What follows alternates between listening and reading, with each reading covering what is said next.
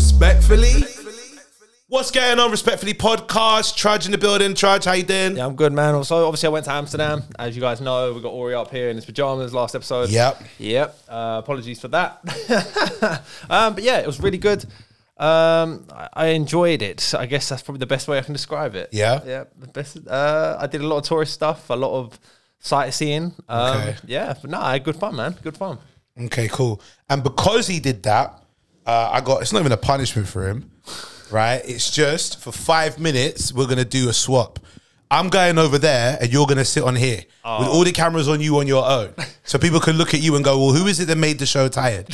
So come on, get up, swap. Come and sit here. Hurry up, man. Come on, swap. Go on, swap. Yeah, let me sit behind here to see how this looks, right? All right, there you go. Bit too much light on you. Yep. Yeah, I think it's not set for your face. Mic to your mouth. There, go on. Yeah. Go on, tell us, how was Amsterdam? Go on. Amsterdam was very good. It was very, very good. Yeah? Yeah. What'd you get up to out there? I had a space cake. Yeah. That was interesting. I thought I died. Explored the sites, you know. Explored the sites and the space cake. You're not going to just leave it on space cake and then move past. So what happened with the space cake? You had it first time. Yep. What was that like? Okay, that was pretty grim. I went somewhere where... That is too white on your face. Let me sort this camera. No, that's fine. There we go. Go on. Keep going. I went somewhere where I thought I died, basically. It's like, I don't know if anyone out there's ever had a space cake, but you're literally in the room for like a second, and then you go somewhere, then you come back, and then, you know... Your last 10 seconds are a complete mystery, basically. And it just keeps happening. Like, stay away from space cakes. That's all I can say. Well, okay, so how long did it take for it to kick in? About an hour. An hour? Yeah. Were you one of those guys that like took a bite and was like, this ain't doing nothing, let me take another bite? No. I had the bad experience once before with an edible, let's say that. Okay. And so I was like very, very cautious this time. So I literally had like a little bite. This sounds pathetic to like the experienced stoners out there, but I literally had like a little bit of the cake, like a little bit, and it still did mad damage. Like, Okay. Okay. Snoop Dogg once said you should never touch those things. Like, you know, that guy smokes a lot of weed. So. If Snoop Dogg says you shouldn't touch it, then it shouldn't be a thing that should be touched. I agree. Okay, cool. What sites did you go and see? Went down the red light district. Of course you did. Let's go into detail with that. Red light district, what happened? How did it happen? Go. Just went sightseeing. You know, I didn't pay for anything. I had a look, obviously, but I mean, like, I wasn't like interested in... This is fun. I could do this from this side. I could just switch. This is easy. Is this all you have to do is sit here and go 1, 2, I know. Switch. I know. Switch. Is this all you have to do? Pretty much. Listen, I need to give you more work, man. All right. So you went down the red light district. You didn't like obviously partake. No, obviously just went for a little tour, little exploration. That's all I can really tell you. I went to the prostitution museum, which was interesting as well. It's crazy how they make their money, but you know, it is what it is. All right. You should know this better than this. Mic to your mouth, please. What kind of unprofessional? Yeah, sorry. He's the engineer. What's going on here? I assume my voice is too loud, so if I put it here, your voice is way too soft. Wow, it's not loud. That's good. I'll take that. That's all right. Nice. So you went there, went to the museum. What did you see in the museum that was interesting?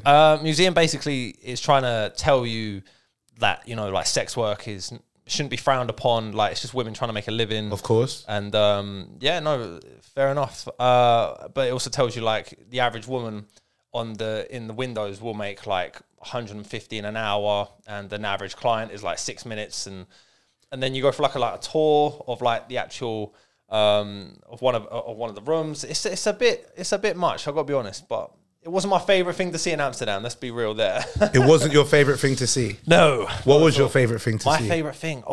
My favorite thing probably was... the Torture Museum was good, you know. Okay. Hold on, pause right there. I just need everyone to know that I'm right here. Look, I know you're not thinking this guy does not look like Ori Styler. I'm right here. I just wanted to put him on the spot for a second. I'm behind the camera. I'm looking right in your face right now. I'm right here.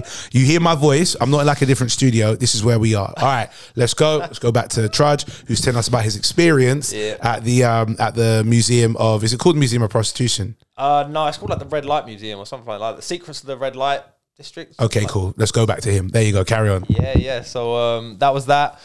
Torture Museum was good. Wait, stop. Torture? Yeah, Torture Museum, yeah. There's a torture museum in Amsterdam? Yes. Yes. I didn't know that, and I've been there several times. No, it's actually really good. I mean, I was like the first to get there as well, so it was quite embarrassing because I thought I looked way too eager to see some torture machines and that, but it was good, man. I learned about like the Spanish horse and witchcraft and how they punished all the people for that. It's crazy. Yeah, definitely recommend looking at that. That's a weird thing to recommend. I recommend everyone go to the museum. Yes, exactly. It's less painful than a space cake. I'll tell you that, because that was just not fun at all. Okay, cool. When you were out there, Yeah. did you Yeah. walk around into any of the marketplaces and areas and so on? Yes, I did. Okay, cool. So I just need to know, with your trip to Amsterdam, Yeah. did you see anybody do anything like this? oh wow. Please describe on the screen what you're... Hold on, I'm just going to jump in the camera. Yeah. This is me putting him on the spot right now. Please, Sam Trudge, describe what you see on the screen. I see a man in a blackface. In blackface, in what country do you assume this to be? I'm gonna assume that's Holland. That is in Holland, in Amsterdam. They have a whole kind of movement with a character called Black Pete. It's their kind of Christmas thing. Basically, they celebrate Christmas. They have a character called Black Pete, who is basically known to be one of Santa's helpers, who was bad, who got sent down a chimney, and then came out like this. That is And people dress up like this in Amsterdam all the time. wow. Yeah, well, not all the time. During this time of the year, which we obviously know is outrageous, because Andrew Schultz has a good joke about this. He says how they say that the reason why their skin is black is because he climbs down a dirty chimney and he comes out with all soot in his face. And then Schultz said, but what was down that chimney? Like a black hair salon, because this guy's curls are insane. Right? It is obviously very, very negative. This connotation, but it's seen to be as tradition and culture in the Netherlands, which many people have given pushback on because it is outrageous, as you can see. Wow. I'm going to ask you as a man, Yes. how does this make you feel? Let me zoom the cameras in right now. Let me, I'm going to make this real bold. And you better say the right words today. Yeah. You better say the right words respectfully, right? Because I may have a sprained wrist from boxing, but yo, my left hook is still good. How does this make you feel, Trudge? Very uncomfortable. Good. That's the good answer. You didn't see any of this happening over there at the time? No, not at all. I think Zwarte Piet, they celebrate, like, people dress up like this during December. End of November to December, I think it is. Let me see when the date is.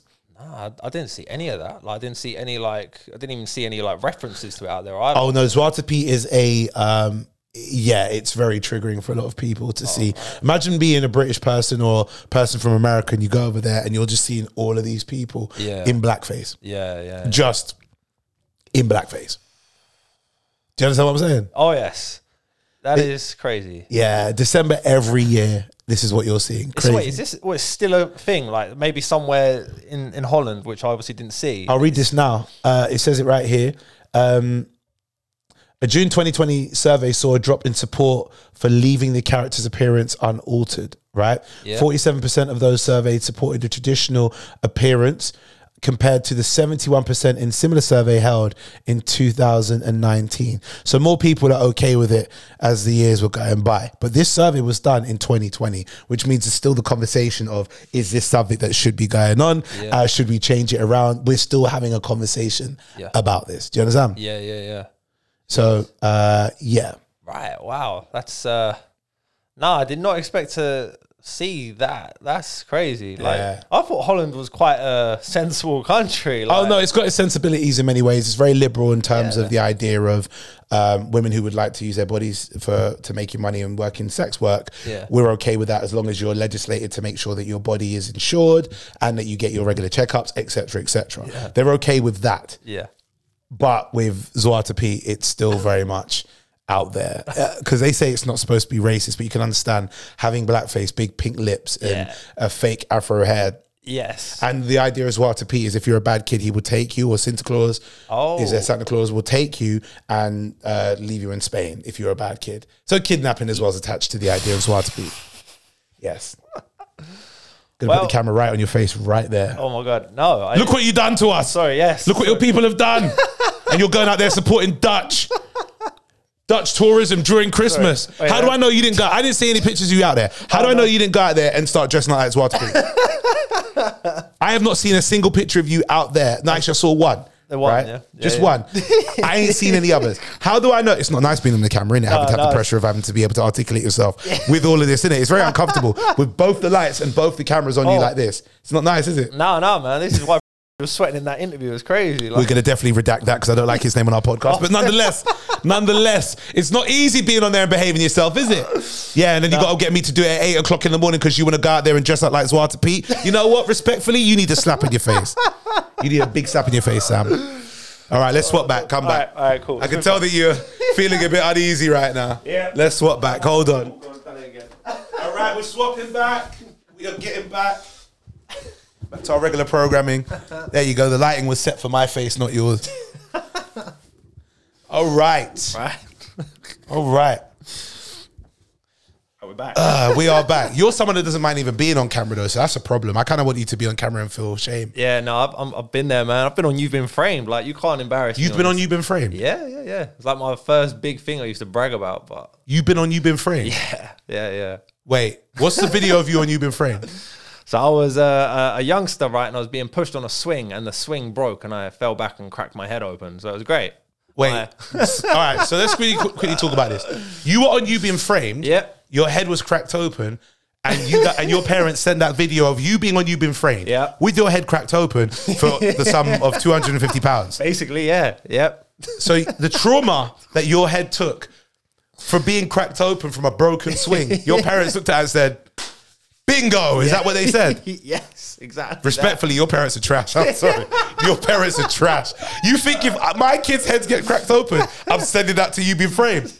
Aye, Mr. and Mrs. Trudgell, yeah? Let me tell you something, yeah? Disrespectful. Your son's head was bust open and one of you were holding the camera and the other one said, that's the money shot. You lot are disrespectful. So wait, let me get this right. Your head was cracked open. You ended up on You Been Framed. Yep. Stitches. Can't tell you exactly the extent of it, but Okay. I just know I was quite badly hurt. And sometimes, I don't even know if they still have it on TV, but if you watch like the best of You've Been Framed, sometimes that comes on. Do you ever, hold on, do you get like, every time they air it, like Christmas and they do the best of You Been Framed, Yeah. do you ever get like a little additional Like a money royalty? for your trauma? No. That is disrespectful. I don't see it. I don't think my parents see it. I know it. How much do your parents make for that? Is it $250? It was $250. Yeah.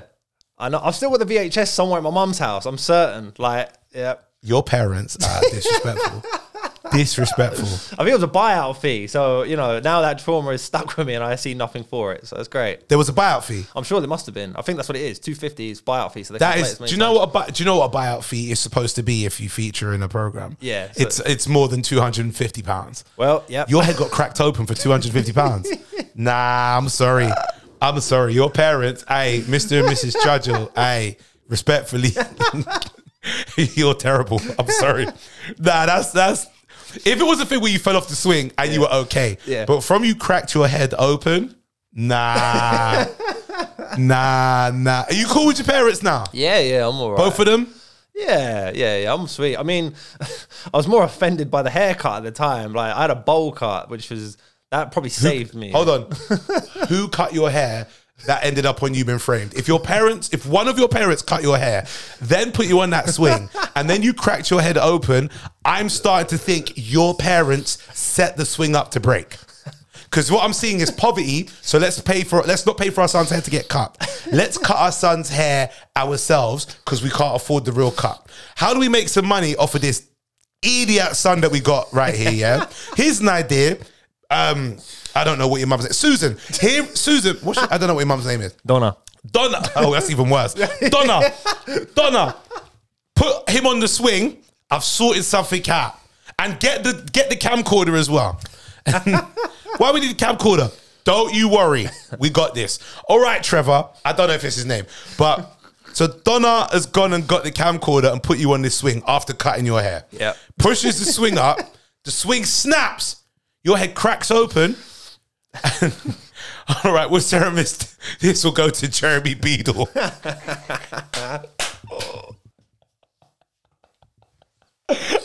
Your parents don't love you. I'm sorry. I'm sorry. I respectfully. Now, I'm sure they do, but they also love that 250 just as much. Oh, yes. That is wild. I'm getting to an adult age. I'm doing the same thing back to them. Oh, no. Listen, Donna, I'm not trying to plant any seeds in his head, yeah? But I will say this, Donna, if you, God forbid you ever get in a wheelchair, right? And for some reason, your son gets a camera out and just wants to wheel you uphill, right? Then gets a phone call and then for some reason, let's go and you wheel back, but one of the wheels fall off. And with inflation, that 250 be about like 315. And you see Jeremy Beadle Jr., I don't know, they're trying to do You Been Framed. That's wild. That is crazy. Yeah. Damn. So I mean, bro, I ain't ashamed of anything anymore. Wait, hold on. Is Jeremy Beadle passed away? I think he did, yeah. R.I.P. Jeremy Beadle, man. That was a legend. Let me just double check. Let me not say R.I.P. because he might be still alive. I think he did as well. Jeremy, there we go. Jeremy Beadle. Yeah, 2008. The legend, man. Oh, wow. I didn't know it was that. Oh. Yeah, man. Wait, was it Jeremy Beadle that You've Been Framed? Yeah, it was, wasn't it? Yeah, I can't even remember. Yeah, Jeremy Beadle. And then it was Harry Hill. That was it. That was it, yeah. Jeremy Beadle, then Harry Hill, yeah. Yeah. There you go. Bruv, you were on You Been Framed. That is funny. That is funny. All for a cracked head. Yeah, I know. I don't think it's affecting me now, though. But Donna, you put your son on You Been Framed. I'm not gonna make this racial, but ain't no black people cracking their son's head open and then sending the evidence to Jeremy Beadle for 250. Oh man, It'll be a next conversation the next day. As soon as that airs on a Tuesday, Wednesday morning. Yeah, hello, Mr. Johnson. Yeah, your son, your son Trevonte. We saw him on television the last night. We want to have some words about his safety. That kid will get sent to social services. You get away with so much, man. Oh mate, I'm sorry, Donna. I'm sorry, Donna. I'm sorry.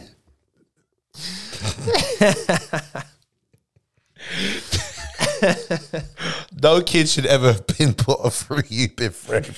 You Been Framed is reserved for stupid dogs and cats. That's how I see it. Yeah, no, I agree. Them cats that do stuff like they'll see like a window and think it's open, and they'll jump bang into it. But the cat's fine; they got extra lives. Yeah, your son, Donna, your son had one skull. Oh, that's rude. Yeah, would you do that if your son hurt himself, cracked his head, and then? Because you got to wonder. Yeah. That VHS had to get set up. Yeah. No, it's true. Exactly. That's a good point. There were no camera phones back then. Yeah, it's true. Your mum or dad had to set up a tripod, them camcorders were like this big. No, that was it. It was a giant, like, flipping camera. Nah, they set you up. They wanted your skull bust. They would. Would you say that you had a poverty-stricken upbringing? I wouldn't say poverty-stricken. No, I don't know. Your mum and dad's gonna hate me for this. I don't care. Would you say were they broke? Were they okay? Or were they rich? They were okay till they got divorced, I think. Okay, are they together? Okay, no worries. No. So they got divorced, right? Yeah. Did this head crack happen before or after the divorce? Before. Okay. Yeah. I'm gonna go even deeper. Respectfully. So respectfully, who called for the divorce? I think it was my mum. Your mum? Yep. I don't know what your dad's name is, but Trevor's fine. Your mum called for it. Yeah. And Trevor, you made me feel my son have to go on Jeremy Beadle's show. I never wanted to crack his skull open. You told me to bring the camera, and now look, he can barely count to 5 without twitching. I'm done. And you spend that $250 at the bookies. Respectfully, of course. Nah. Hey, Donna, big up yourself, man. I know why you ended it, right? Because after that 250 got delivered and they took tax, they took service charge, delivery, whatever it was, and that went down to 226.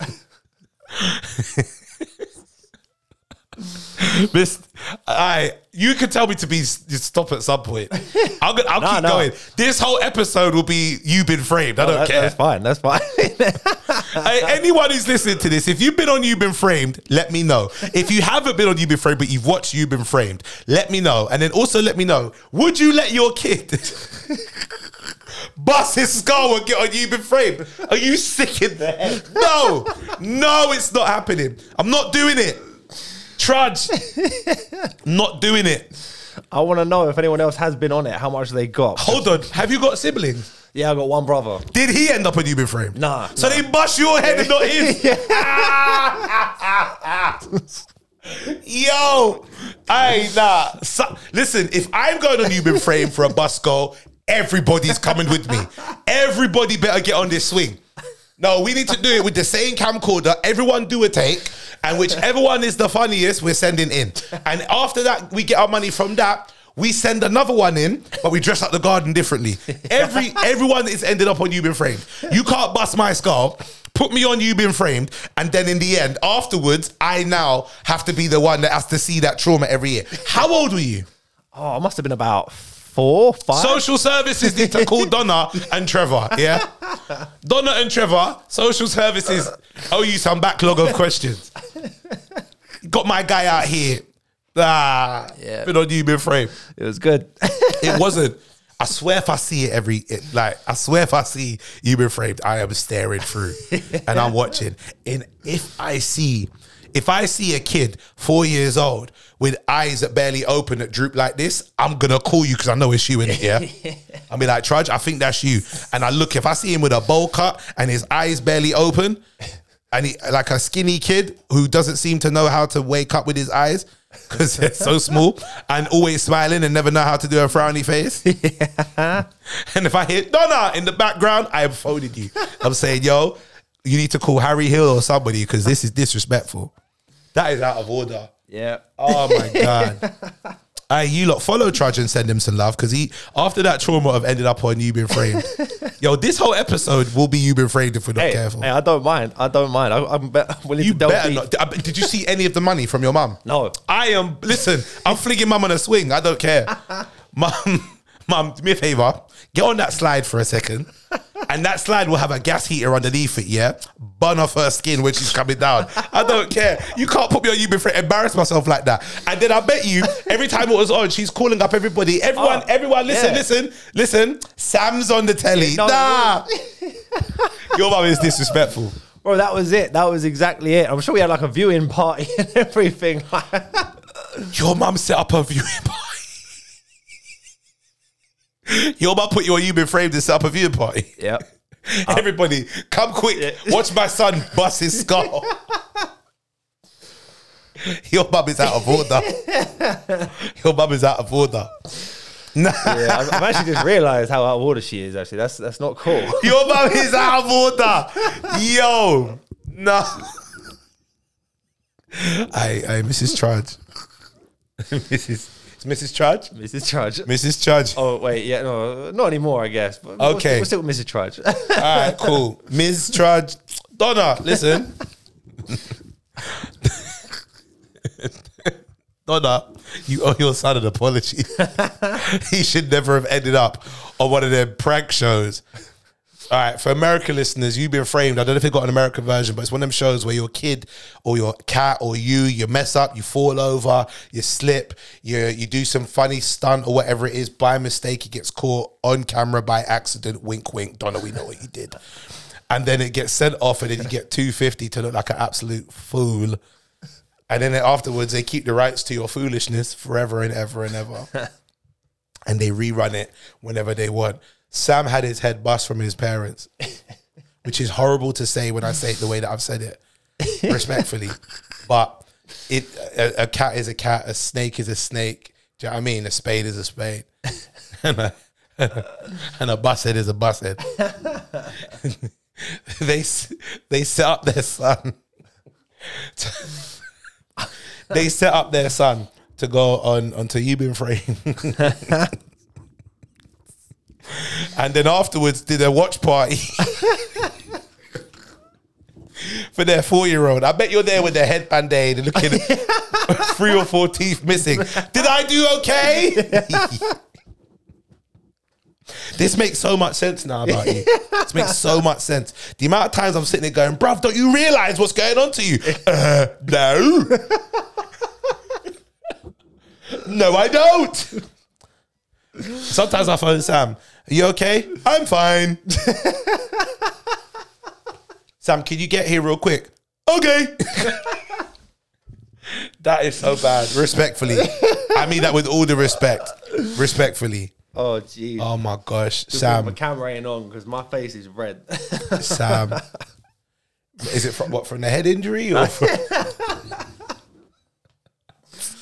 You should never have you've been framed. Yeah. That is some that is some poverty stricken abuse that you had to put up with. Nah. Hey, is Donna coming to Doghouse Comedy? Nah, she can't even leave the house. She's like in a bad way. Oh, sorry, I'm saying this in a bad way here, but nah, she's not. She ain't coming. She ain't coming. My bad. She's probably, she's having karma for a £250 trauma. You know? I weren't gonna say it. I don't know what bad is bad, but yo, we need to. Are you cool with your brother? Yeah, sweet. I need to phone him and just say, look, bro, is there any chance that you, for some reason, you might have ended up on like, I don't know, when dogs go wild or something? Oh my God. Is older or younger, brother? Younger. Oh, you're the older. How many years younger? 5. 5 years younger? Yeah. All right. Yeah. You ain't gonna get vexed what I said about it. Nah. All right. Yeah, okay. What's his name? Harry. All right, big up Harry, blood. Big up Harry. I'm sorry. No, Harry, it's fine. I apologize. He didn't have to he didn't have to withstand any of that trauma. And it's always like, I get a lot of comments sometimes saying, "Oh, yeah, your brother's well cute, man. What happened to you?" Oh, and I'm like, "Oh, okay." Well, I think we know now. Yeah, exactly. He wasn't put on a swing at the age of 4. This is what I'm saying. I'm gonna do one even worse for you right now. Yeah. You were 4. Yeah. Harry's 5 years younger than you. Yeah. They done busted up their first time. They said, "Let's try again." He was the tester, and he's all right. But let's get Harry involved. Let's have another one. Were you a kid? Were you like ever allowed to hold him as a baby? Or nah? No. Nah, I bet not. I bet not. After that, no way. Yo, no. All jokes aside, after 20 minutes of ripping into your mum like that, that's bad. I don't like putting your kids on like you being framed like that. Wow. If it was a natural thing that happened by accident, I get it. But like, I will ask the question. I will ask her. ask them, please. Yeah, I will. Come back next week and say, look, I spoke to mum about you being framed. Did you set up the swing? Yeah, she probably did. I don't think she did. I'm not going to put her down for that, but it just sounds suspicious. It all sounds it sounds a lot suspicious. Yeah, you could be right. You could. Like, I think when it's something that's happened that no one's had any harm, like injuries and stuff. So, I'm going to address my injury in a minute. But I think it should be like that's all right. But when you're telling me you bust your head, that is bad. I was a boxing injury. Yeah. Yeah, I was punching a bag. The wraps that I had have like a hand grip thing. Yeah. You put your hand like on like a glove. Or in German, the exact translation for the type of glove that I would have had. Yeah. Fingerhandschuhe. Don't laugh. Fingerhandschuhe. It literally translates to fingers, hand shoes.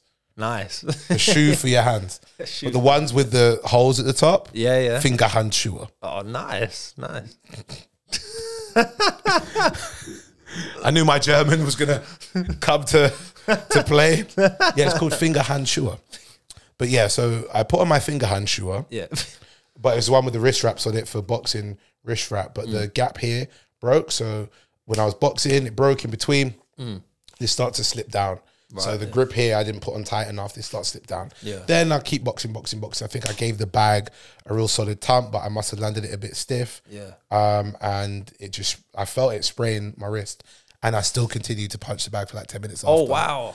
Yeah, I should have stopped them. I said, nah, I got it. I just got, I had other wraps. I put them on. Yeah. And then I just started boxing Punch in the Bag with the other rap. So, Bro, have you like actually got it scanned? nah. Oh, right. So I recently thought I sprained my wrist, right? Because I played in some football tournament and anyway, so it was like burning and everything.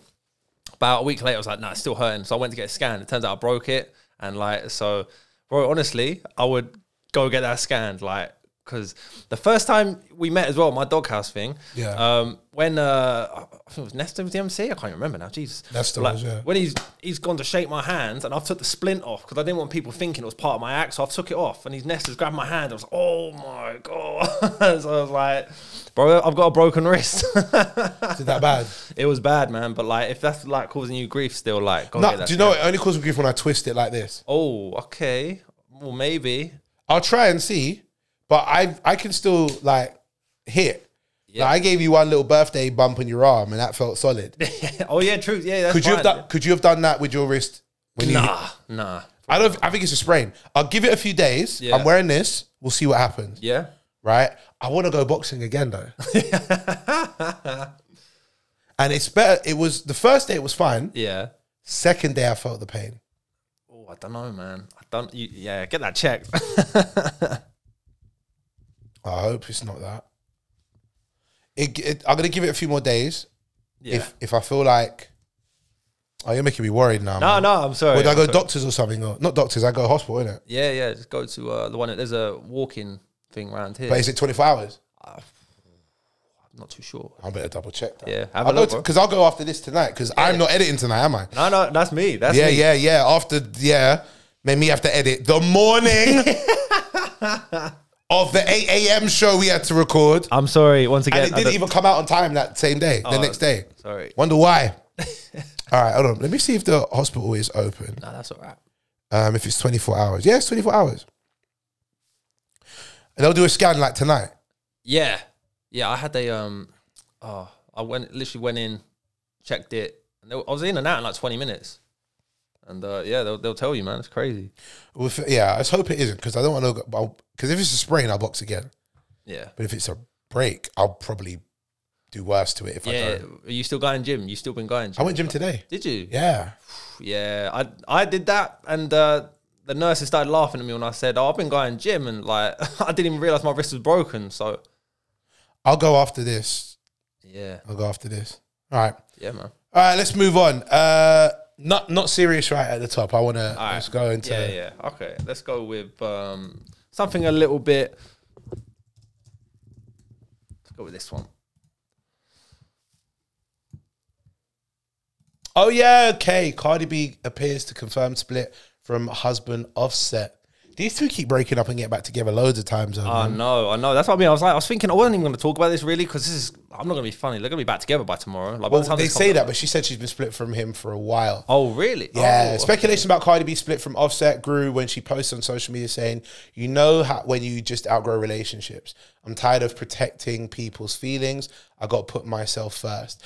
I remember the first time they split, because apparently he got caught cheating. Like the first time, he went on a campaign to get her back. Yeah, I saw. Mega campaign. I saw. Come to concerts, profess his love for her, all sorts.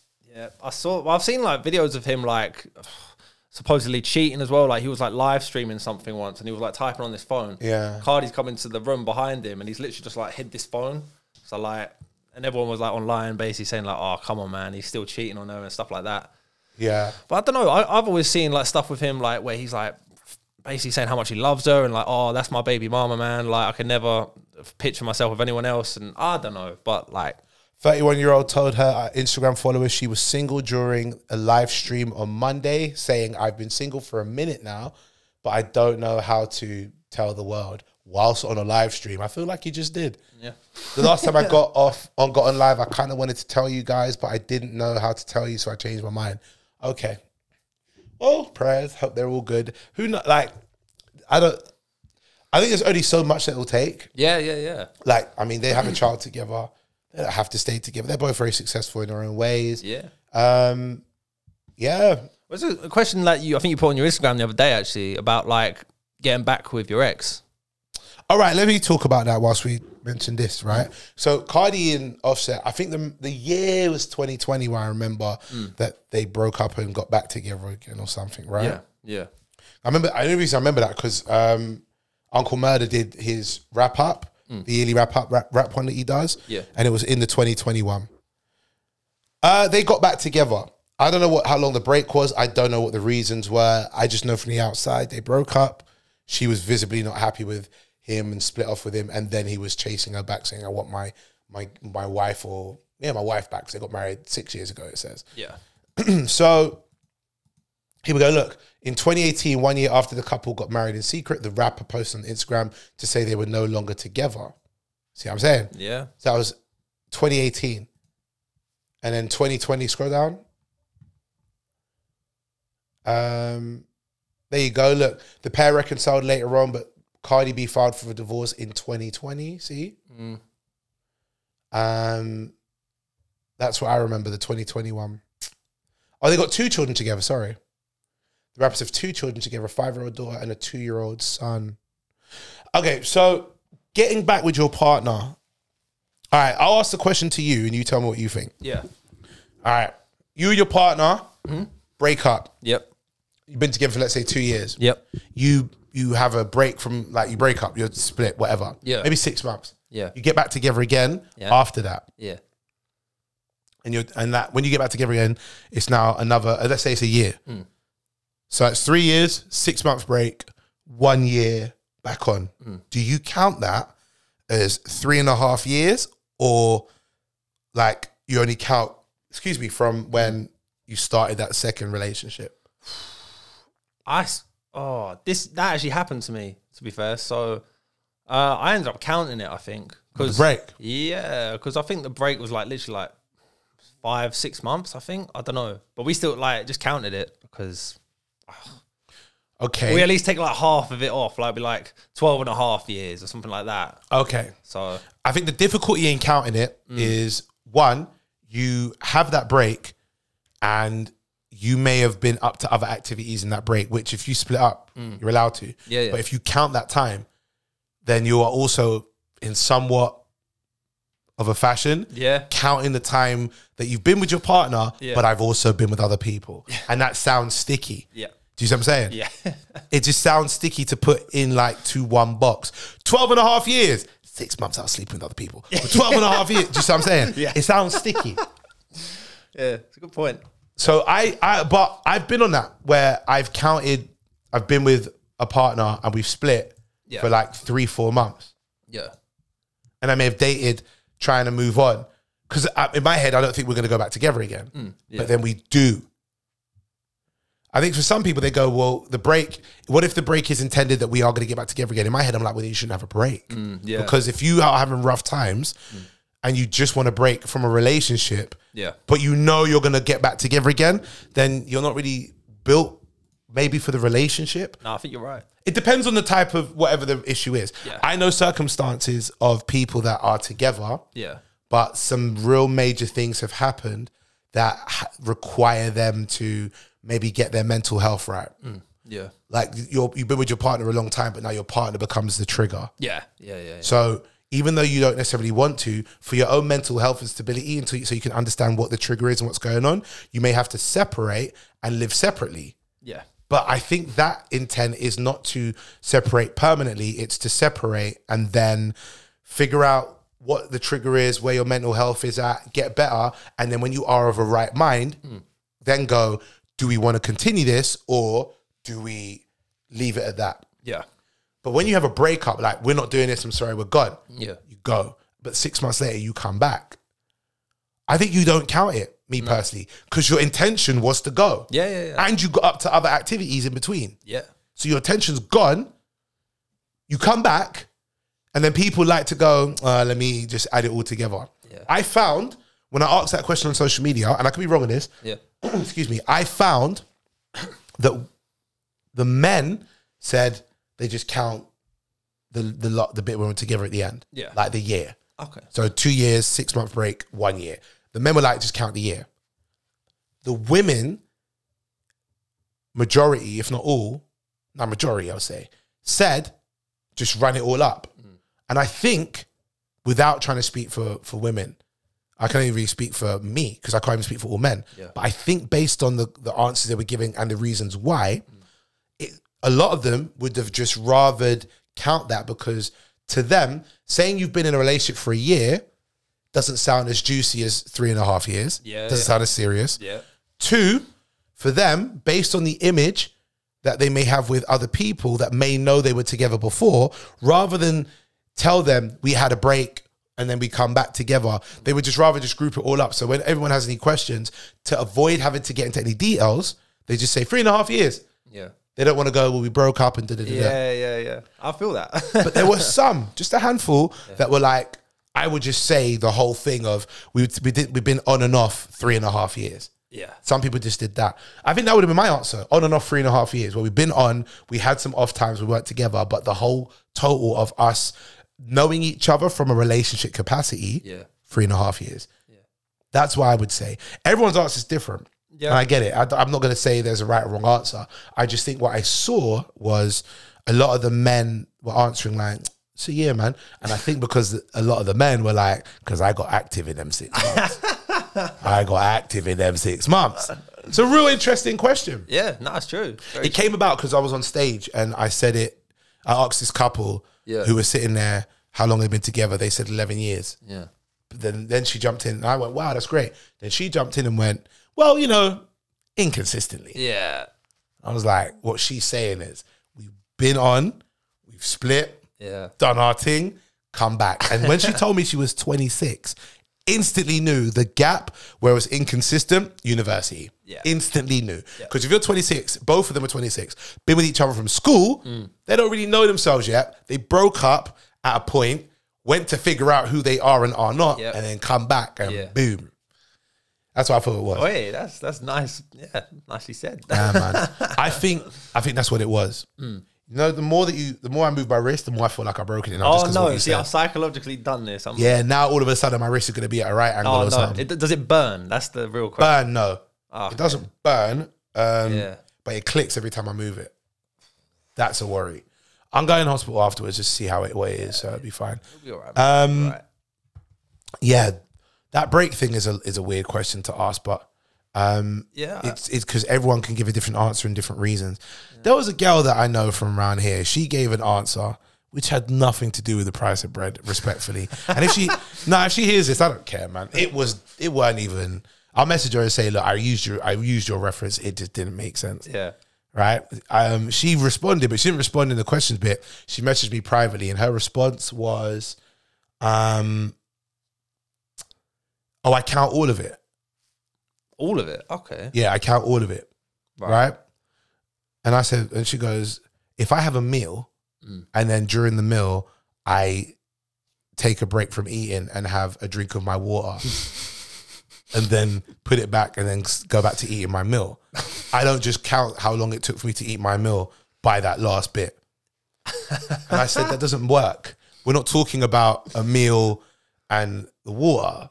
Bro, those things go together in my eyes. They are a meal. Yeah. You're talking about a plate, right? They are a meal. Yeah. And I said two things. I said, one, if you're going to use an analogy of food, it'd like be asking how long did it take for you to eat this plate? But then you ate it for 20 minutes, stopped, went off to go and eat something else on a different plate, stopped, come back to the first plate. Yeah. That's what that would be like. Because if you had a break and you went off elsewhere. Yeah. Then she said, if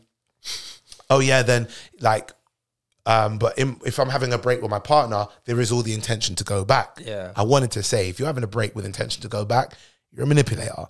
Because you're having a break knowing you want to go back. If you have a break because you don't know what you want and you don't know if you want to be with this person, or you know you don't want to be with a person, cool. If you have a break knowing we're going to have 3 months off, but I'm going to get you back. Bruv. You're out there trying to fling out pum-pum to other people. That's how it sounds, isn't it? Yeah. When I said that, I didn't say that bit to her, but I did say it would also be like having something to eat. If you wanted to measure how long it took you to eat a plate of food and you started eating it, you took 10 minutes to eat, then stopped for an hour, and then went back to the plate and you finished it off in another 10 minutes, it's not an hour and 20 minutes. It's an hour and 40 minutes. Yeah. Sorry, hour and 20 minutes. It's not an hour and 20 minutes that it took for you to eat that plate. It took 20 minutes, but you stopped. Yeah. So if you want to add out how long your meal actually lasted, it's the 20 minutes. Yeah. that it took for you to eat it. If you do something else for an hour in between, you don't count that hour and say, I was eating my meal. You could have gone toilet, had a shower, whatever, and gone out to the shops, come back. Yeah. You don't add that to mealtime. Yeah. She's like, oh, we just add the whole thing. She just wants her relationship to seem like it's long. You know who you are. Shout out to you. I'm going to say shout out to you, G, but that was a dead answer. Then the response to that, it was so weird. her response to that straight after was, it's a chicken and an egg kind of conversation. No, it's not. It has nothing to do with origins. The whole chicken and egg discussion is about what comes first. Yeah. What is the origin of? Where did the idea start from? Has nothing to do with a relationship break. But yeah, big up UG. Yeah. Anyway, that's a good one that's going to get clipped up for social. Didn't really talk about Cardi and all that, but hey. Yeah, no, it's cool. Well. All right, what's next? All right, stick on the subject of, I guess, going to hospital. So this doctor has warned people to stop. Basically, if you need to sneeze. Seize the sneeze. Never stifle a sneeze. Doctors never stifle a sneeze. Warn doctors after first case of man tearing a giant hole in his throat from holding in a sneeze. Yeah. That's So he tried to hold in a sneeze. And he's tore a hole in his throat. I mean, you can't really see from the x-ray. Well, actually, no, you can see that bottom bit. The pressure. Unnamed Scottish patient in his 30s tried to stifle a bout of sneezing by pinching his nose and closing his mouth when driving. Why would you do that? While driving. Okay. I've had a situation like that before, but I would never pinch my nose. I'll be real. If I'm driving in my car, I'm sneezing. Yeah, exactly. My saliva, I have to. It's going everywhere. It's my car. Yeah. But if you're in public, you're trying to hold it in because either you were maybe in public where somewhere you have to be quiet. Yeah. Like, you know, like a Who Wants to Be a Millionaire audience. Like, no noise. Yeah. Something like that. Or you're in like a meeting or in a church or something. Yeah. But not in my own car. And if I'm trying to stifle a sneeze, why am I holding my nose and I'm closing my mouth? You blow out your neck. Oh, wow, yeah. All right, scroll down. Whoa. Let's have a look. The first known case of its kind, it ripped a small hole between the third and fourth bones in his neck. Oh, yeah, that's mad. That is wild. Oh, God. Yeah. It gets worse as you read it. All right. The pressure from the sneeze was so great it tore a 0.08 inch hole in his windpipe and had to get rushed to hospital. Yeah. He was in agonizing pain. The doctors could hear a crackling noise when he breathed, although he was still able to talk, swallow, and breathe. The case should serve as a warning to people not to try and hold in a sneeze. He said everyone should be advised not to stifle sneezes by pinching their nose whilst keeping their mouth closed, as it could result in a trachea perforation. Hey, prayers and wishes, man. Get yourself good. Just let it out, bro. Yeah. Yeah, man, I'm never doing that. If I sneeze in someone's face, you! Oh, man, why'd you do that? Because my guy in Dundee. You never hear about the man with the hole in his neck? Yeah, but couldn't you have done it that way? No. Your face is fine. The man suffered from allergic rhinitis, a common condition where the nose becomes irritated by something you're allergic to, like pollen. Was that like hay fever then? Yeah. Right. Oh, yeah, look, there you go. Many people refer to this as hay fever. Oh, my God. Great. To sound smart, the next time someone says, oh, what's going on? Oh, I have allergic rhinitis. Oh, my God, that sounds serious. Yeah. Parked in the disabled bay. Mate, I left my badge at home. But you don't look it. What's wrong? I got allergic rhinitis. I'm so sorry to have disturbed you. Allergic rhinitis is hay fever. I'm using that from now on. Allergic rhinitis. Okay. Yeah. Well, all right. Next up. All right. Next one. Right. Bit of a topical one, I guess. Prince Harry is ordered to pay publisher of the Mail almost $50,000 after he lost latest stage of legal battle. Zoom in, please. I've never actually seen where I didn't think the Royals could ever lose a battle like this. In all honesty, I always thought this was. Well, remember, he's kind of been banished from the royal umbrella. Oh, yeah. Yeah, so even though he is someone who we still consider as a royal, Yeah. he's been banished from that umbrella. So whatever tools of protection they might use, Yeah. they ain't giving that to him no more. Yeah. Prince Harry was today ordered to pay the publisher of the Mail almost $50,000 after he lost the latest stage of a legal battle. A High Court judge ordered the Duke of Sussex to pay legal costs incurred by the Mail on Sunday, TMOS, after Harry failed in a bid to have the case decided without a trial. Right. Okay. What was it? What was the problem with the publish? What got published?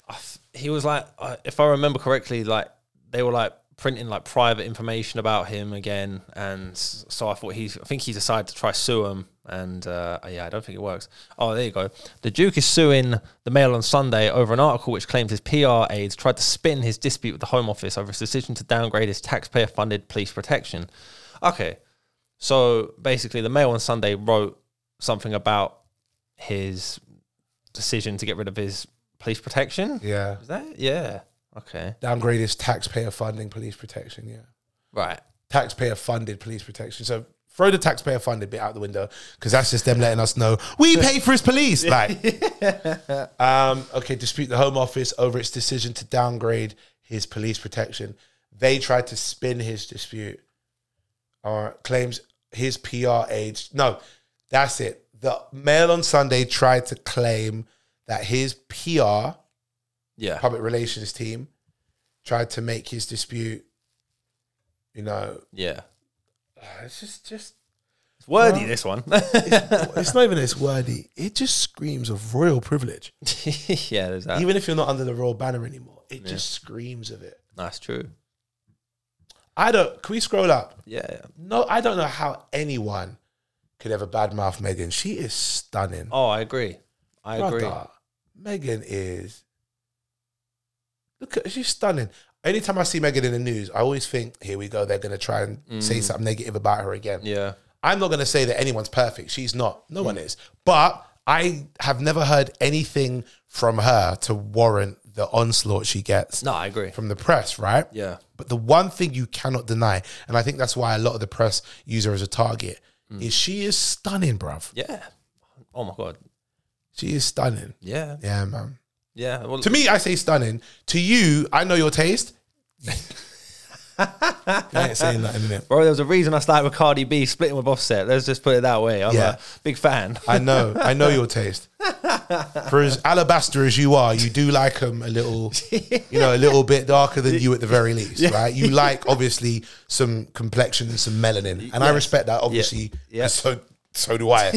Very much love melanin. But you, bro, because you have the freedom to not to, and no one will judge you, right? Yeah. So well done to you. Yeah, we look good. You know we're lovely. We're lovely with the chocolate on us. Is lovely. Oh, yeah. You love that. But don't do the whole novelty thing. Hey guys, I got one. Oh. Yeah, listen, if I ever hear. That's why you went to Amsterdam, innit? See, this is what I'm saying about you, bro. You went out there during the season where Black Pete's around, and you thought this would be fun. I should bust your head open, bruv, and then call you be framed. Yeah. All right. Nah, Meghan is stunning, man. I love that. As a couple, they look great when they're great, man. Yeah. Look at that like both smiling, both happy and all of that. Nah, good, man. Do you feel like there's any like truth to all of the stick that they get about them not working out as a relationship by all these newspapers? Nah, not at all. I don't think so. I think they plant those seeds in a newspaper saying, hey, look, by the way her little finger is bent during the wave, you could tell they're not in love. Yeah. And I think they want that to be like, what did you do? Break something? No, it's all good. I think they want that to be the case, but I don't think there actually is anything to it. Yeah. I really genuinely think that the news will spin enough in their news cycle to get that going, to cause them enough stress for them to maybe question like their circumstances. But these two are 2 kids deep, still married, left the country, happy where they are, trying to find their way, getting the onslaught from the British public, and still able to go, we're doing what we can and we're getting by. Yeah. So well done to him. I'm a big fan of him. Yeah, well done to him. And anyone who doesn't like him, I mean, you look as good as Meghan. All right, next one. All right. So I was thinking about this one, but okay. So, maybe you've got something to say on this subject. All right. Essentially. All right. The headline says bitter comedian, but I just want to say this to Gary. Gary, I'm not saying you're bitter. The headline says it, all right? Yeah. It says, bitter comedian claims common Christmas joke is his most stolen, which he wrote in 2004. Comedian we're referencing right now is the one-liner, Gary Delaney. Big fan. You a fan? I love one-liners. Like, so I'm quite hot on like Tim. one-liner comedians. You like Tim Vine, yeah. Milton Jones, Yeah. Gary Delaney. There's a few on the circuit I love as well. Mark Simmons. Mark Simmons is great. Yeah. Chris Norton Walker, which I've had the experience of working with many times. He's great. I just love one-liners. I think it's a real art to it. That I mean, like I think storytelling is it's hard. I think I've got like more one-liners in my set than actual storytelling, which is probably a sad state of affairs. Actually, I really need to figure out what I'm doing. The thing is, the one-liners, the jokes that they are, is you can put them in like quick stories, Christmas crackers, like what's been going on here. Yeah. One-liners are those kind of jokes where they are given, like you could open a Kinder Egg, one-liner kind of joke is in there, or a call and response, not call and response, or a question and answer joke. Yeah. What happens when da-da-da-da-da-da, the answer, da-da-da-da. Yeah. It's not a whole story and stuff. Because one-liners are so popular and because some comedians do them so well, they become synonymous with them. Milton Jones, you cannot copy Milton Jones's one-liners. Yeah. I'm not saying Gary's ones can or can't be taken, but Gary's one-liners are just very much crude one-liners. Yeah. Right? So I've seen this video already. Gary's one-liners are like the one of the ones that he has said. This is one of Gary Delaney's jokes. Yeah. He goes, what was it? There's one where he goes, put up the Christmas tree. Oh yeah, I think that's the one he's talking about. I think that's the one that got stolen. Yeah. But he has got like a joke of like, what is it? I've just put fuel in my Escort. She drowned or something like that. Like, you know. But that's the thing. He's got edgelordy, shocky jokes. Yeah. Right. Yeah. And I think they're dope. But the shock factor of them, one line shock, but they're very easy to put in Christmas card or Christmas cracker format, which has evidently happened. Yeah. I mean, every joke has been written by someone that has been redone. No, let me clear that up. Not comedians on doing stand-up on shows. Yeah. Every joke you see in like a Christmas cracker has been written by someone. Or every knock-knock joke, somebody thought of somewhere. Yeah. Right? And then get repurposed and reused in all these kind of books. Yeah. I've never seen like a reference or a what's the word? A citation as to where it came from. Yeah. In any of these joke books. 101 knock-knock jokes. They were not written by the person who wrote that book. Yeah. If you do jokes that are like that, I wonder if the people that take those jokes put them in these thinking, well, they're jokes for everybody without realizing this someone has written them and this is their livelihood. Yeah. Because story jokes are hard to take. This is not a criticism on Gary or any other comedian that's one-liners. But when you do one-liner jokes, you're not going to do one-liners about your life. Yeah. You're doing one-liner jokes. Comedians that write stories about their lives, things that go on around them, or put them into the joke, you can't take them. Because it's a story. It's not going to fit in a Christmas cracker. Yeah. All those things are hard to kind of make transferable to different platforms. Yeah. And thus, those are the jokes that are harder to steal or harder to put in Christmas crackers and not quote, or cite who made the jokes. So if you are a one-liner comedian, maybe there is a part of you, especially Gary, who is one-liner crude. Milton Jones is like one-liner surreal, which is hard for Christmas crackers. You have to hear him say some of the jokes that he does. Yeah. Tim Vine, one-liner physical comedian. Hard to put in Christmas crackers because you have to visually see the joke. Yeah. Do you see what I'm saying? Yeah. Like he's got jokes where he'll pull something out of like his sleeve and he'll then look at the camera and go, I'm trying to get to the bottom of this. Something like that. Yeah. It's that kind of joke where you have to see the visual. Yeah. Right? I love Tim. He's so animated. Whereas Gary is Mike crude but one-liners that every pub guy is gonna Yeah. take down and note down. That being said, I don't think any joke should be stolen by any means. Yeah.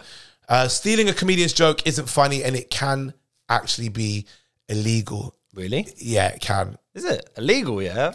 There, I'm this. All right, I'm not going to go into the details of this case, but 2 comedy friends of mine went to court over something that had happened like this. No way. Yeah. Wow, I didn't know it British could actually go that comics far. and stuff. Yeah. And I think it's the first time the precedent was set that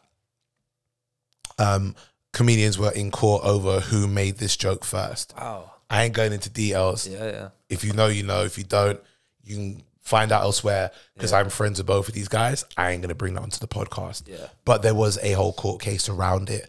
Or either a court case or like 2 court cases, like sue and counter sue. I ain't going into details because it's for them who, if they ever come on this podcast, to tell their stories.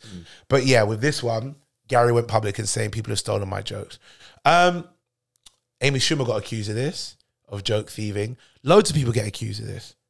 It happens so often. Yeah. There is a line where I said this on the podcast. People have taken stuff that I've done on stage.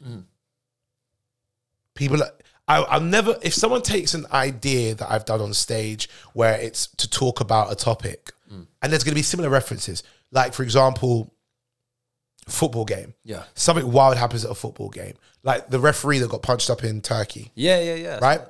If I talk about that and then somebody else talks about that, Yeah. we're going to have similar things yeah. to talk about. Yeah, for sure. Stuff is going to sound the same. Yeah. He might have heard me talk about it and then want to talk about it, or he may have started his own way. Yeah. Hold on. Is that my phone popping off?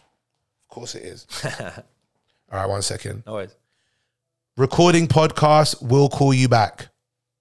All right, bye. Here we go. Sorry about that, guys. So, and we're not cutting it out. I can stay in. Sweet. All right. Making your life easy for this edit. Have you noticed this? Yeah, I know. Look how great I'm being on the mic. No difficulties, but yeah, you want to come on here and make it hard for yourself by saying certain words. Man, kid, you shut up. Anyway, we might have a similar premise. We might have similar things we might see. Yeah. There's no joke taken in that. I think everyone just attacks the same topic at once. Yeah. I remember when the Olympics were going on in 2012 in London, every comedian had jokes about the Olympics. Yeah. 50% of them were very, very similar, if not the same. Yeah.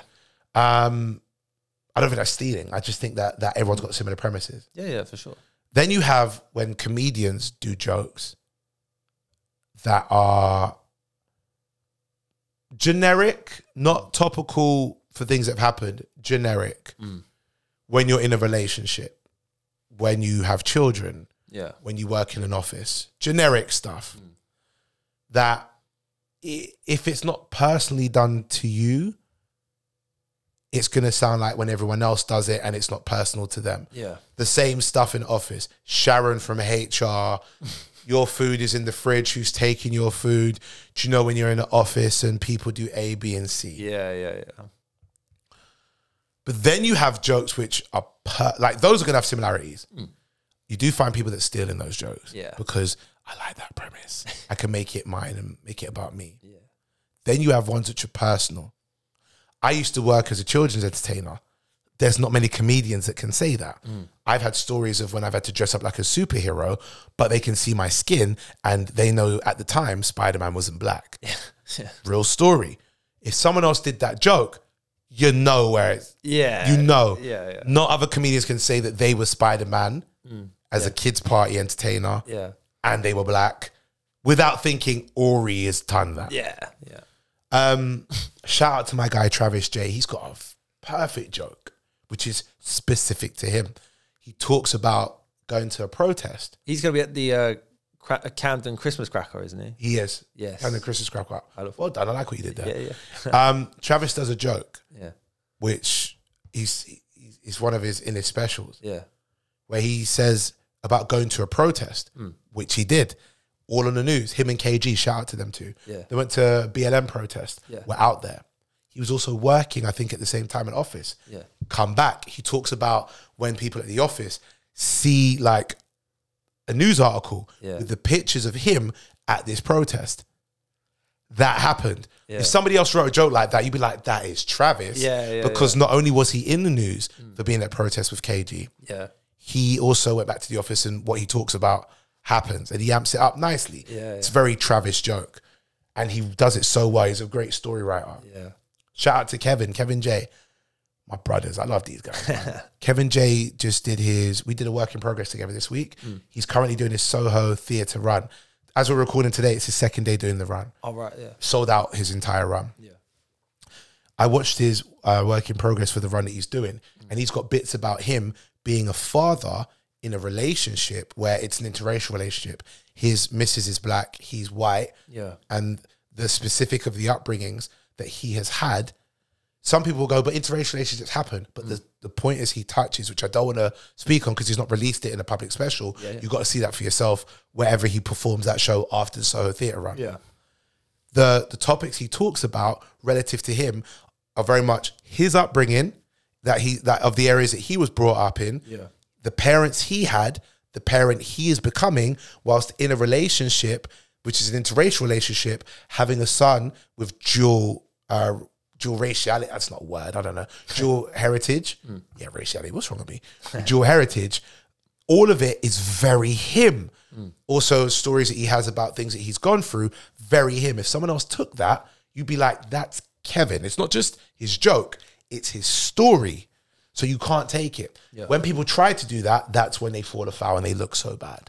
Because that's too obvious. But people aren't stupid enough to try and take the obvious like that. They try and take the stuff which is the middle ground, where you've got generic stories, but the way you delivered that was better than mine. I'm going to take that little bit there.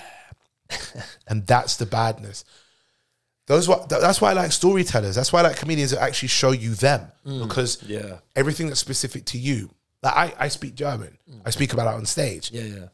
People are like, okay, but there are loads of people that speak German.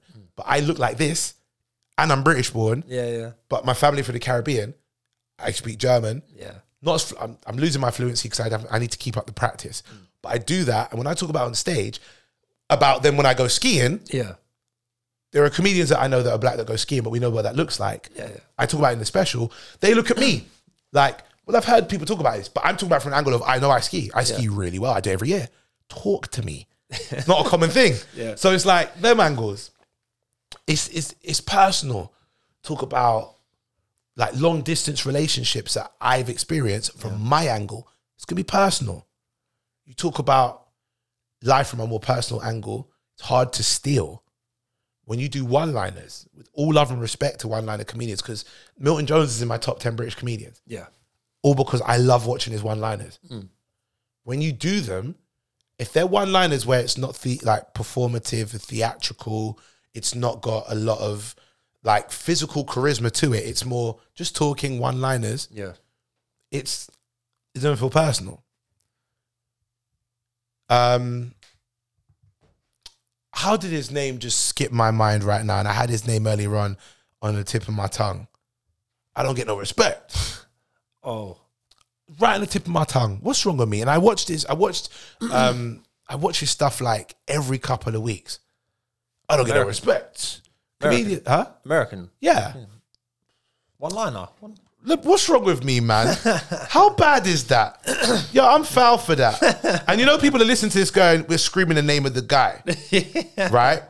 But I'm literally here like, yo, Rodney Dangerfield. But when I started this topic, I had this name on the tip of my tongue. Rodney Dangerfield.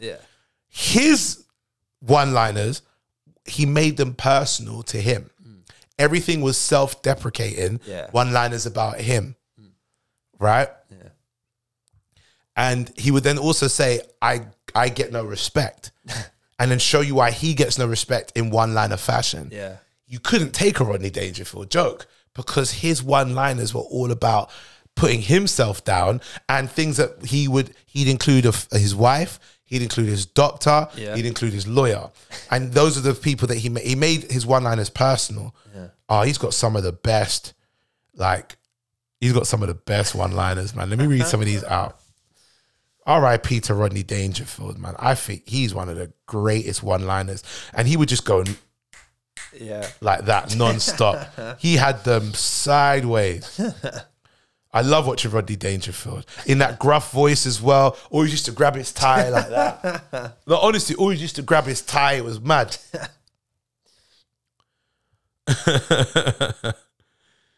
He's got great one-liners, man. He goes like crazy stuff, and it's the speed of how he says it, right? Yeah. The speed of how he says it is fantastic. Like, here we go. Men who do things without being told draw the most wages, right? Yeah. Which is silly on its own. But he would fit it in the middle of something. He goes, I have 3 kids, one of each. He'll fit in the middle of something. And it was so quick. When I read him like this, it doesn't sound good when I do it. Yeah. Because I'm not Rodney Dangerfield. He says, what a dog I got. He found out we look alike, so he killed himself. Wow. Because it's self-deprecating.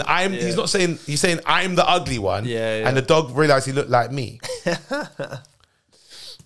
He said, he's got some bad ones here. I was so depressed that I decided to jump from the 10th floor. They sent up a priest. He said, on your mark.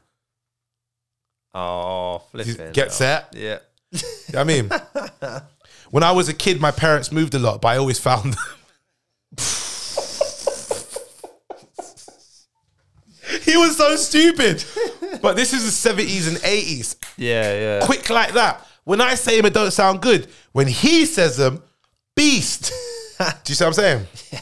I came from he's like, I tried it. I came from a real tough neighborhood, you know. Why, every time I shut the window, I hurt somebody's fingers. Like, he said, do you see what I'm saying? He would say it like that. I was so ugly, mama. But I was an ugly kid, you know. I was so ugly, my mother used to feed me with a slingshot. Like, he'd say stuff like that. If I say it, don't sound good. One, because I'm not that ugly. And 2, I just don't have the voice that he has. Yeah. He was, my old man, I told him I'm tired of running around in circles, so he nailed my other foot to the floor. He would do about 100 of these in like a 20-minute set. Wow. Easy. Yeah. Easy. Off the dome. And he would link them, like, he would put them in like a family section, and then a work section, and then a doctor section. Like, have you heard about my doctor, Dr. Vinny Boom Butts? You've heard my doctor, right? And then he'll say what stuff that his doctor. Yeah, you know my Dr. Vinny Boom Butts. I went to the doctor because I swallowed a bottle of sleeping pills. My doctor told me to have a few drinks and get some rest. He was crazy, man. But you can't copy people that are superly like make things them. Yeah. So I say this to say, I'm not going to put down Gary. I think every comedian should do what they do. But if your stuff is ended up in Christmas crackers, I also think that there is like a flattery attached to that. However, you're going to be like, I wrote these, you lot are making money off of my jokes, selling Christmas crackers, selling books, which I think is where his angle is. Now, stand-up Gary Delaney is known for his Christmas cracker jokes, but one joke in particular he claims is his most stolen joke by a mile. He claims he started including the joke in his stand-up sets 2004 and since found it on T-shirts, in joke books, and included in Panto scripts. I've seen my jokes in books that got bigger advances than I did for my book as the actual author. I see them on Christmas cards, etc. He goes, nothing you could do about it, but yeah, it's annoying. I'm glad he said that bit because it's true. The particular joke gets repeated more at Christmas than Slade's Merry Christmas, everybody, and let's not exaggerate. It's none of your jokes get played and repeated more than Slade's. So here it is, Merry Christmas. I swear to you, it doesn't. I swear to you, it doesn't. Slade make every year. Hold on, Slade. Let's not push it now because that's a good joke. Slade, Merry Christmas, everybody. Every year, mate. God, I hate that song. You don't like that song? Nah, there's 2 Christmas songs I cannot stand. Mariah's one of them. Oh, really? I don't like Paul McCartney's. Oh, I'm all right. I don't care about that. Good. Here we go. Slade's 1973 single "Merry Christmas" has earned over $500,000 in royalties for frontman Noddy Holder and bassist Jim Lear during the festive season so far. That was in 2013. They make in royalties every year. Yeah. Hold on. The top earning songs every year are as follows. Slade makes $1 million every year for the song that was made in 1973. See, now that's clever. Don't take the buyout fee. Hey, mum. Don't set your kid up to get his head bust, Donna. Or Trevor. I don't know which one. I keep calling him Trevor, and it's not his name. It sounds better. It's fine. Oh, is it? Barry. Barrington. Yeah, man. Slade, $1 million every year. That's crazy. But yeah, all right, let's have a look. Scroll down. Here we go. So the joke is right here. Don't play it. Don't play it. Oh, no. The joke is right there. I'll say it. So this is a joke that Gary says. I went to buy a Christmas tree, the joke goes. The guy said, are you going to put it up yourself? I said, no, I was thinking the living room. Crude joke. Not personal to him, because we don't think Gary's putting Christmas trees up himself.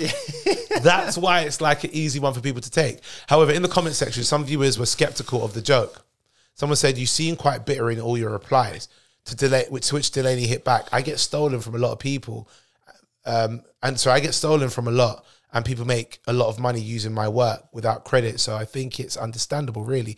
And I'm for that. I hear that. Yeah. I expect that you think this is reasonable, that you are paid to perform your job. I expect. Oh, a second person said, how do you feel about your stolen jokes? I mean, I can imagine it flattering, but also guttering that others get the laugh. Well, it sounds like he feels pretty peeved, to be honest. I bought a book of dad jokes that contain this classic, a third said. Didn't think you were allowed to do stolen street jokes in an actual stand-up set, a fourth said.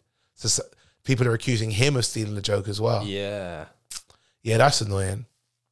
That's like just kids probably. They don't understand. No, I've seen that happen. Really? Yeah. I've seen it happen where a joke of mine that I've done nearly 10 years ago, someone's like done something similar nowadays. Theirs is TikTok. Yeah. TikTok popular. Someone might find a clip of my old joke from nearly 10 years ago. And then someone go on my page. Oh, I've seen this person do something similar. Yeah. And then someone else will jump in. You know, this is 10 years old. Yeah. Before TikTok came out. So I've seen it happen where people, it's just kids that don't know that this is what an egg and chicken conversation is. What was the influence and what was the not, or if there was an influence or not. Yeah. It is what it is.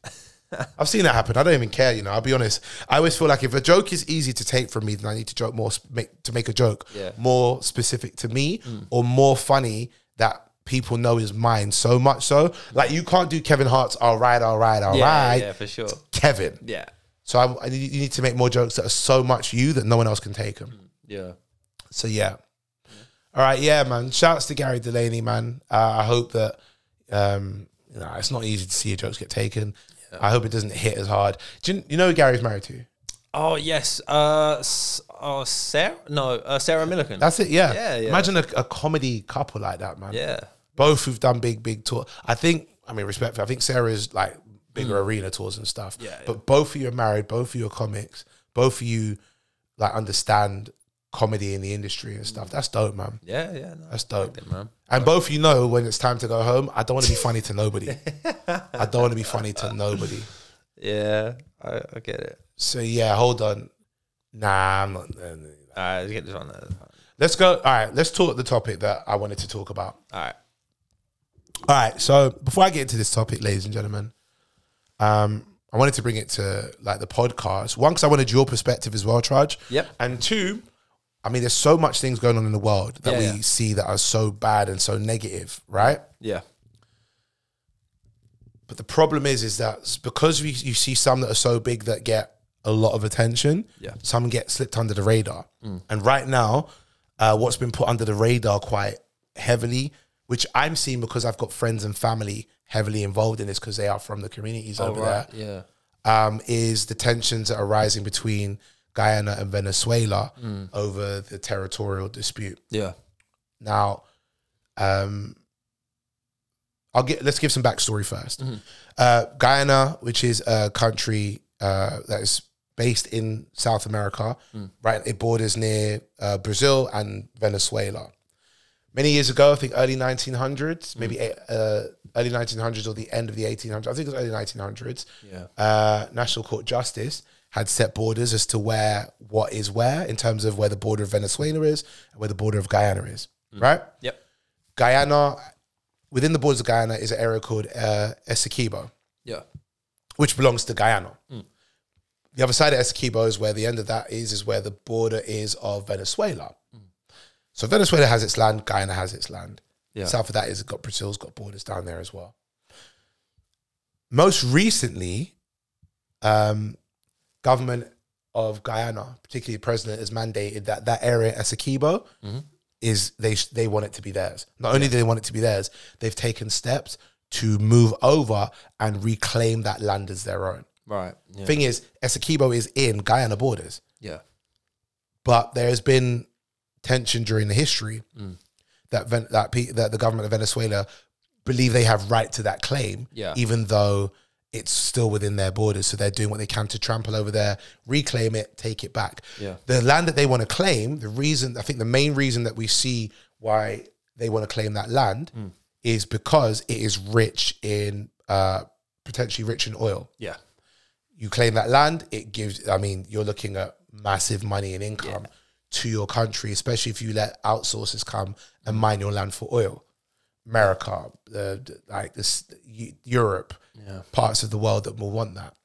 So the problem with this is it's like, if you take emotion or opinion aside, it's mandated as land in Guyana. Yeah. Venezuela has said, we are going to get this, right? If you go further back in time, Venezuela have said, well, the reason why we are claiming this land is because in the late 1800s, 1899 it is, they said that they were the victims of conspiracy to steal their land because Guyana was a British colony back then. Yeah. So they say that the British colony set to make that land a part of Guyana as opposed to it being rightfully to what they believe is rightfully Venezuelan. Yeah. So that's why they're like, well, we're claiming it back now. And it's caused a whole dispute. Yeah. Essequibo and the land that they want to take is 2/3 of Guyana. So you're talking about a small country in South America, or reasonably small country in South America, and you want to take what is effectively 2/3 of their land. Yeah. By marching over, reclaiming it, using military force to do so. The people that are in Guyana right now, forget the past and the disputes of the past, are sitting there going, this is our land. We've lived here. We have family here. We have history here. We are following the rules of the NCJ, who have said that this is our land. Yeah. And you are now committing an act of invasion to come over and reclaim that land against the mandates of the NCJ, National Court Justice.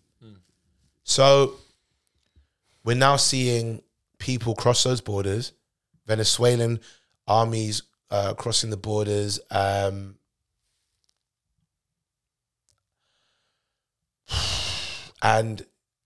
the scary thing is that Guyana is a country that, in effect, really can't defend itself of its own merit. Very small. It's very small. It's not a military country of the sense.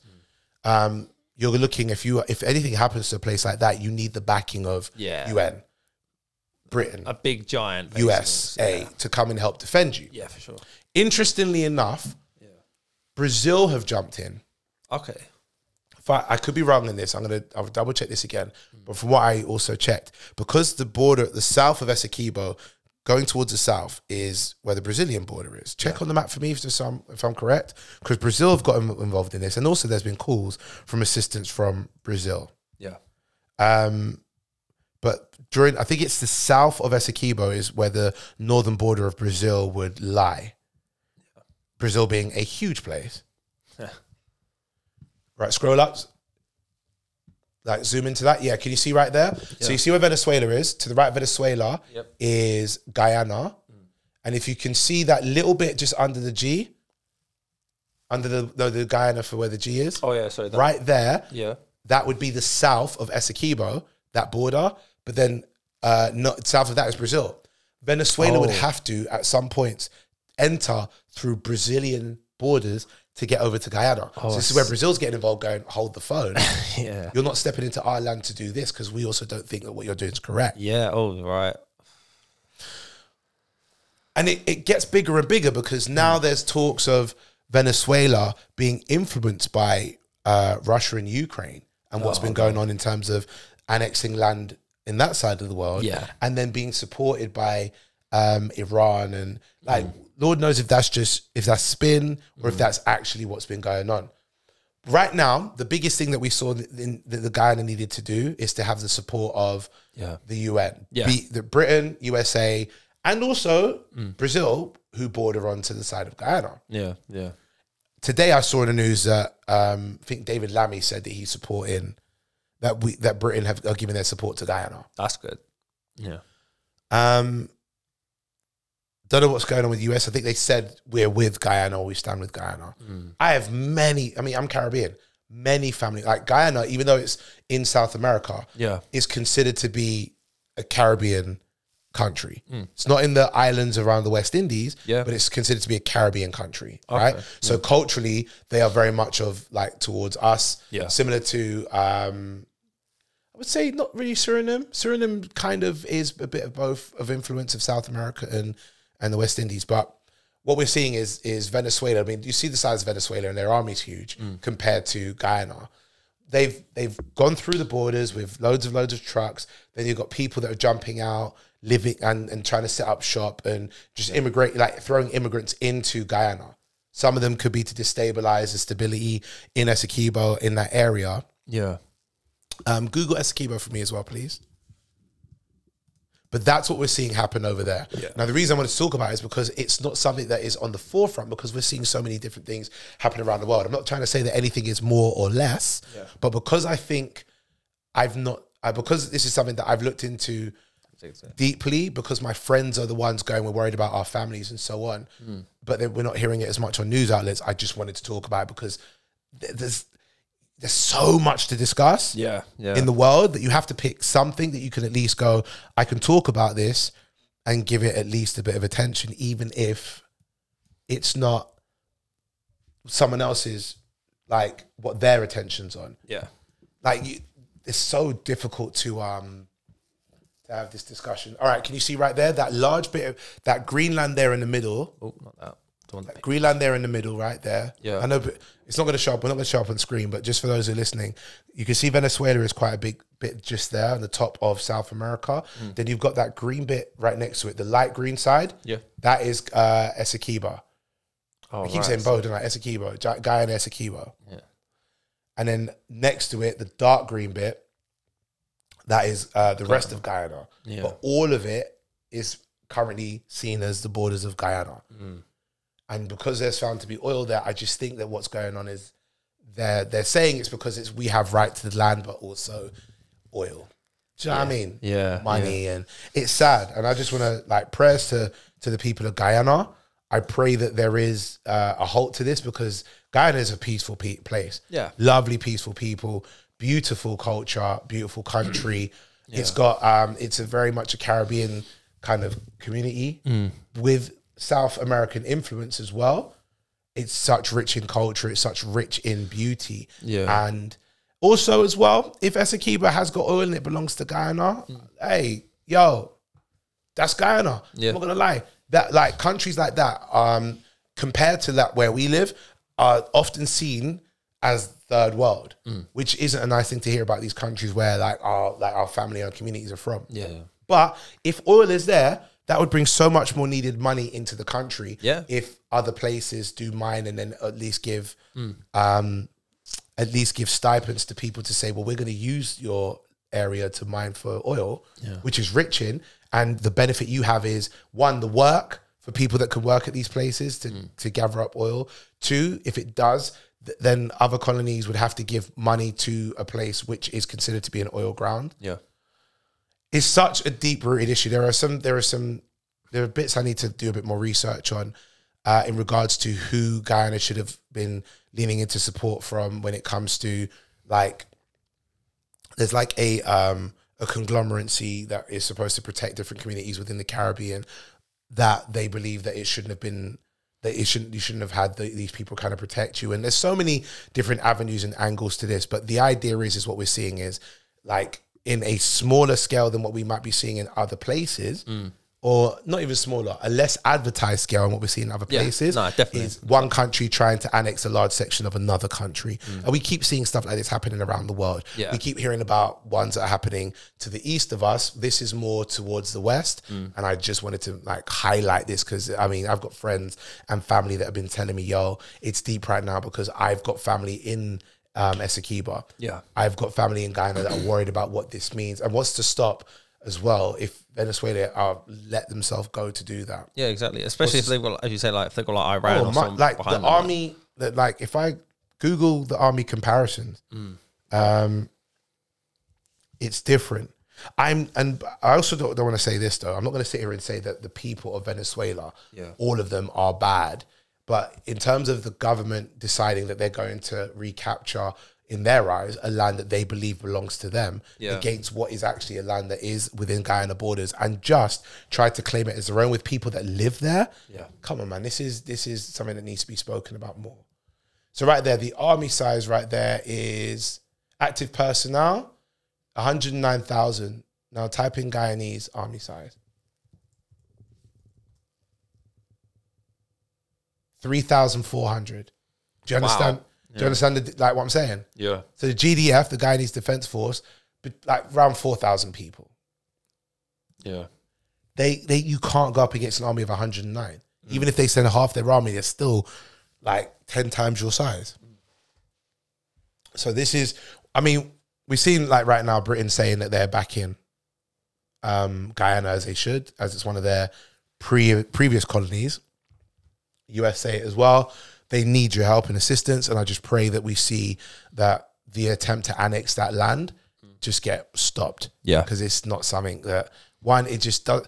Like if you're going to try and get a land back by claim, you should go through the right courts to do that. Definitely. Not just go in and kick off and then try to remove the people that are in the area. It's a scary thing to see, and it needs to stop. So yeah, Britain, who's backing them, I hope they stick with that. Yeah, and I just hope to see some peace happen in these places. There's too much negativity going on in the world. Yeah, it's true, and we're seeing too many victims for things of which come from places of what is either is greed or anger and rage. And while some things are understandable, other things just seem to just feel intentionally like evil in some ways or fashion. No, I agree. So yeah. I wanted to get your opinion initially, but I've already said all of this stuff. No. I told you I want you to read up on it. Yeah. I did. I said we're going to talk. Do you know I wanted to talk on a podcast about it because, as well? So many people like post stuff on social media and I think it's great. Yeah. There's a page, UK Caribbean community. They're doing so good with posting up bits and letting people know what's going on. Yeah. I heard about some stuff going on very briefly, like a passing post, but I follow them. And they've been really letting people know this is what's going on. Yeah. I got so much time and respect for that. But then for me, like, I've reposted some of their stuff in my stories and so on. But I find that my followers will be like, see that, skip. Where's the funny stuff? Yeah. This platform allows me to have a conversation and give it enough time that we can give details and understanding. Like people listen to the podcast, probably hear this and go, I didn't know all of this. No, I didn't even know some of this. You know what I'm saying? In the detail that is need to be known. Yeah. I don't even know all of it because there's going to be so much nuance to this that I need to do more research on. But from everything that I have been reading up over the past couple of weeks, that this has been happening and also seeing the posts that have been going up, for me, it's like I want to have the conversation rather than just be the guy that reposts stuff. No, that's good. Yeah. I think if you repost stuff, I think it's great as well. Yeah. But also there's more to it. There is having this conversation, giving context, understanding there's nuance, trying to get into it. Yeah. A bit more deeper, speaking to you who never even knew much about it until I said something to you. Then also me putting my hand up and going, well, I didn't know as much until some of my Guyanese friends and family were telling me about some of the stuff that they're seeing happening, like from the villages and the towns that they're from back home. So yeah, I wanted to do it on the podcast more than I wanted to do it on just posting, especially when you, like my followers, a lot of them are going to be like, oh yeah, there's enough negativity in the world. Skip that. Give me the funnies, Ori. Yeah. So yeah, I just wanted to really touch base and talk about that. And I just want everyone to kind of keep their eyes peeled as to what's going on. I don't know if there's anything that can be done. If we see, like, From Britain said they're going to back Guyana. If that's what's happening, cool. If they are backing Guyana, if they don't, or they said they're going to, then write in, hold these people accountable that said they're going to. Yeah. I think it was Lammy who said it. Check, scroll up, type in David Lammy. David Lloyd, I don't know why that comes up. Yeah, see right there, of course it would be Lammy. Yeah. So, David Lammy, scroll up, go right to the top. Right there, David Lammy MP Guyana. He's Guyanese himself. Oh, that's crazy. I didn't know that. Yeah, from Brixton, from Guyana. There we go. Look, read it. Every day I'm inspired by my mother who came to Brixton from Guyana. So yeah, we definitely would have been Lammy who would have said something today. When I saw an MP spoke about it today, I was thinking it had to be Lammy. So yeah, Lammy spoke. Yeah. Who's Guyanese. So for him, he's going to be feeling it because it's his family that's back there he's looking at as well.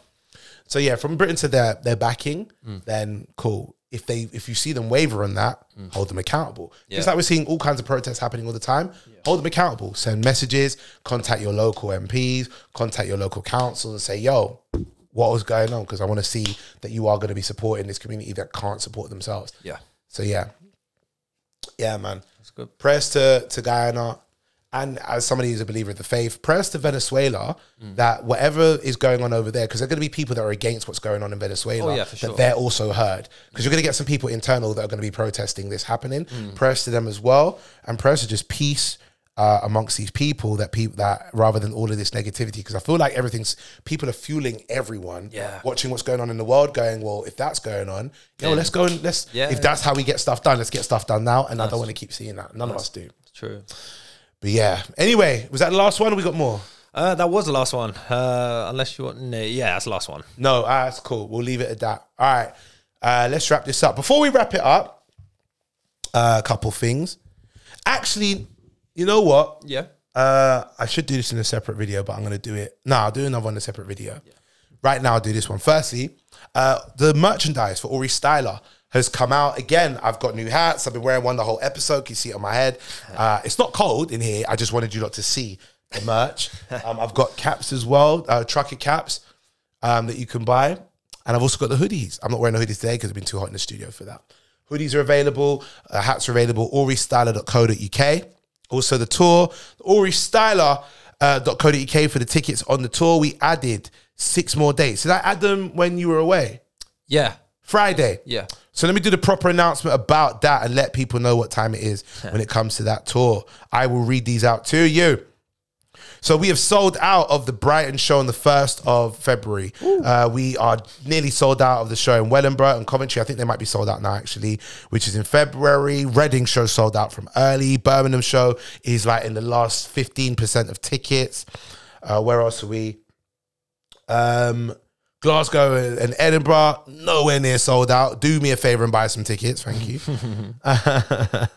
Bristol's near sold out as well. Maidstone is near sold out. We get to May, the 2 London shows. The first one sold out. The second one is, we are like 2/3 of the way sold on that second one, and that's May. We may have to add another one if we have to. And we added some more dates. June the 14th, Cambridge. June the 15th, Northampton. We moved the Northampton show that we had in April because of the show in Northampton. They're doing some renovating in the venue, I believe. All right. So my show had to be moved, which I'm fine for. But what we've done, because that was nearly sold out as well, we've gone to the bigger room. We've gone from the small room to the big room at the Royal and Durham Gate. So make sure you check that out as well. Tickets are available for Northampton. Norwich, we're doing Norwich Playhouse, doing Brighton Comedia, we're doing Crawley. So listen, that's as close to Croydon as I could have got. You know what I mean? Crawley. I ain't getting no closer to Croydon. I did Brighton before and people were like, what about Croydon? I said, I don't know about that one. They said, yeah, come Croydon. I said, I don't know about that one. I said, brother, come Croydon or we'll do something. I said, all right, fine, we'll go Crawley. We also got another Reading show as well at the South Street Arts Centre. First one sold out, second one's available. More dates may be added. In fact, no, let me not say that. More dates are going to be added, but I can't announce them yet. But there is some great news that's going to be happening. I will say the word in, and then I will say ter, and then I'll say the word national, and then I'll say Bruce Lee's surname, which is Lee. Put those all together, and you figure out what I'm saying when I'm saying about other things that are going on. But yeah, check those dates out, oristyler.co.uk. And also, what else am I pushing? I don't even know. The Christmas Crack Up is sold out. Is it? Yeah, man.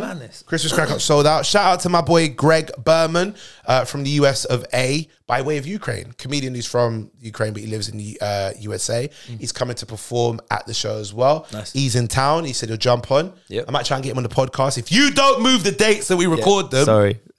Thank you, Trudge. Might get him up here as well. He's in London for the month. I'm going to see if I can get him to take the trip up to our little village here. Yep, nice. After that, for now, the preview shows have been good. Next preview show is in January, the 25th. So close to the tour, you can either come to the preview show. It's in London. If you don't want to come to that, come to the London shows. They're sold out. I'm happy. This tour's coming together nicely. We're doing really, really well. Shout outs to my team at Live Nation for helping me get this tour sold out. Shout outs to Ebden Management as well. They've been really putting up with have me tell Ori, can you get this done? Yeah, I will do. And get this done. Mate, I'm tired. Scripts and all that. Oh, well, shout out to the team we did a pilot yesterday for You're Part of the Problem, BBC Radio 4 sketch show, which is going to be phenomenal. It's had some great people on there. Me, Abby Clark, Lola Rose Maxwell, Ed Jones, Stephen Buchanan with the voices on there. Shout outs to Gwen Davies, to the writers as well. Cody, all of you are great, man. It was just a dope recording yesterday, and we did that. That'll be out soon for you to hear. Mate, I don't know, man. I got to go to hospital, don't I? So checking my wrist is broken. That's my bad. I'm sorry. Nah, it's all right. It's better that you told me that than leave me hanging, and I think it's okay. That's true. All right, let's sign out of this. You can follow me at Ori Styler, AURIESTYLA. You can follow Trudge at Sam Trudge, or you can probably wait and see if there's any You've Been Framed reruns. So, you know. There better not be. And also, keep supporting, following Respectfully Podcast on Respectfully Pod on Instagram. We're going to sign out. Take care, look after yourself, and don't do what Donna did to his son for the money. All right, ladies and gentlemen, love your kids. That's the message for today. We're out. Peace.